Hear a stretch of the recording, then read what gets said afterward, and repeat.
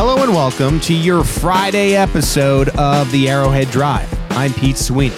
Let's start your morning with today's outlook on the Kansas City Chiefs. Here's what you need to know for Friday, July 30th. Last year, what you guys accomplished during the regular season was special, winning 14 games. I told you when I spoke to you last year that your biggest challenge last year was going to be avoiding the distractions because the COVID pandemic brought a ton of distractions. Well, there are going to be distractions this year. You know, we're not past the pandemic, and there are always going to be distractions tugging at you. So focus on the goal at hand. We want to win another Lamar Hunt trophy, and we want to get back to the Super Bowl. I know we're all disappointed about how last season ended. Let's use it as motivation to be our best on a daily basis, because there are 31 other teams that are trying to do that. Those teams are going to focus on you, and it's going to start with our opening game against Cleveland. They're going to come out here and want to beat us. So we've got to be at our best. And the way you do that is you listen to Andy and his staff and work hard every day. I hope you have a great camp. Go Chiefs. Let's get it done. Damn, the Chiefs in-house documentary series, The Franchise, always comes along with some goosebumps, doesn't it? Episode 1 dropped on Wednesday, and Chiefs owner Clark Hunt was clear in his speech for the team in 2021.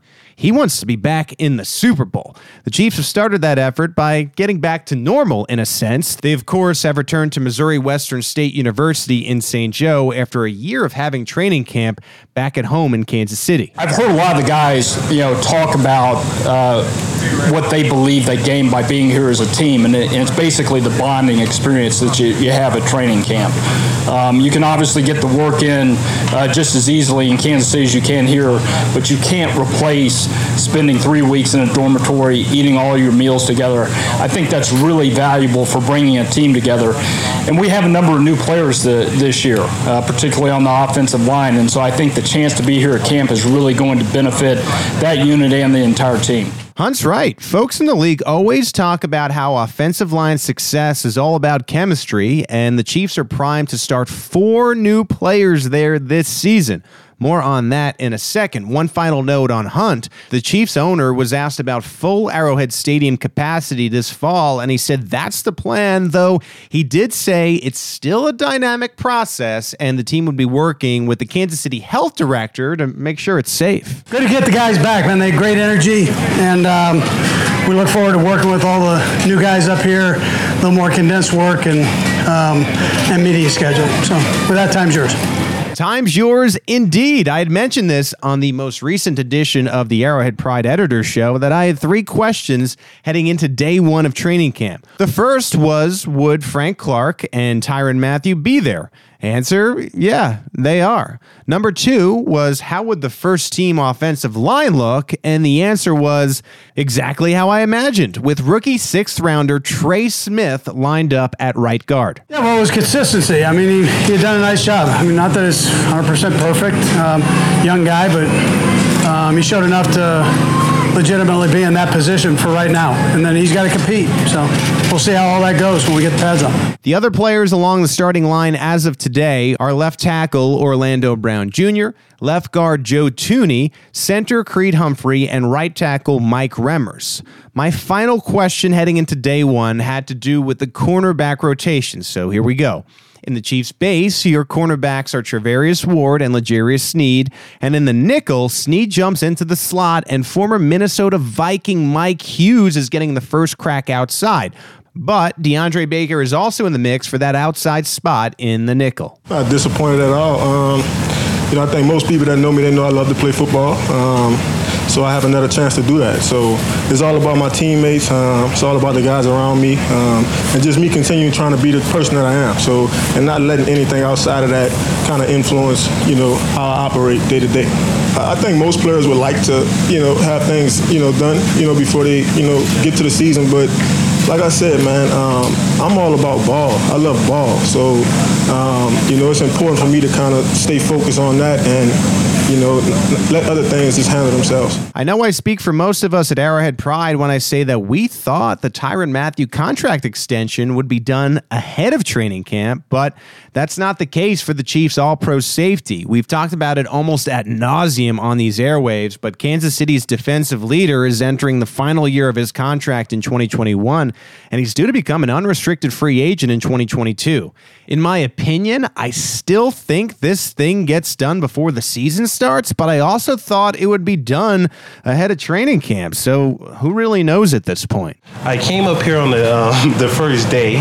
Quick story. I came up here on the first day. I grabbed a Popeye's chicken sandwich, 3 chicken strips, a biscuit fry, and a 12-count nugget. And I still weigh like 292. And I was telling B, he was like, "You're in perfect weight." I was like, "No, I'm not. I just ate like 3 sandwiches from Popeyes, some chicken strips." And so I felt like my weight is, I'm good. I'm still trying to move up in the 295 range.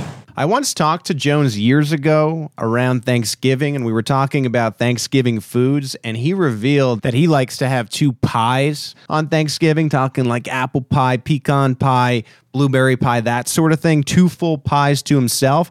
He's changed his tune. This offseason, he did Pilates, he did yoga, and he's 15 to 20 pounds down. He credited Tyrann Reid for coming to the Chiefs, and what it's done along the interior is provide the team the versatility to put Jones on the outside. So he's adjusted his weight, and he's also adjusted his sack goal for 2021. We're trying to break the record, baby. We're trying to break the record. No ifs, ands, or buts about it, man. The record. We're trying to have the best D-line in the league, first and foremost. We're trying to be dominant throughout this whole season, and we're trying to challenge each other to get better day in and day out.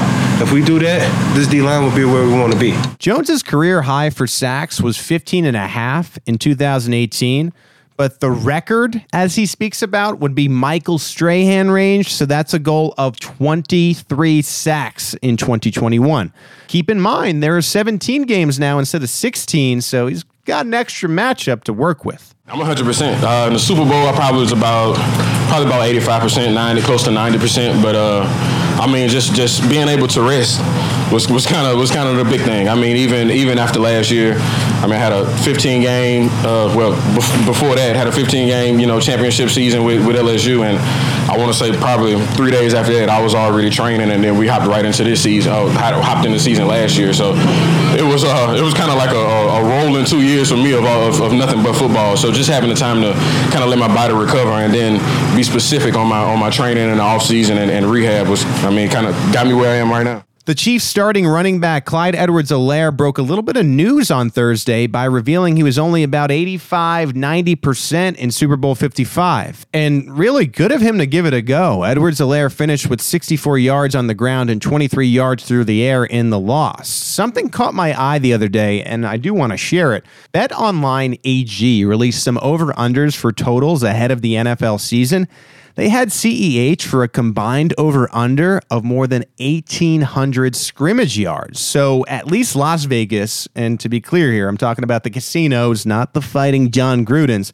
Las Vegas believes that Clyde is about to eat in the season ahead. See how it goes. Quickly, on the injury front from Thursday, tight end Travis Kelce left practice early, but there's nothing to worry about. His hip and back tightened up, so we'll see if he's on the practice field on Friday. And Anthony Hitchens missed after tweaking his hamstring on Wednesday. Me and Tyreek Hill got into it because he's a Gatorade sponsors athlete also. So we got into it one time. We're sitting down, we're talking. He was like, "Yo, you could take me," and he was talking blah blah blah. But then I went to the combine one year, and if you go on the net right now, I ran 4.22 in my sweats and some shoes.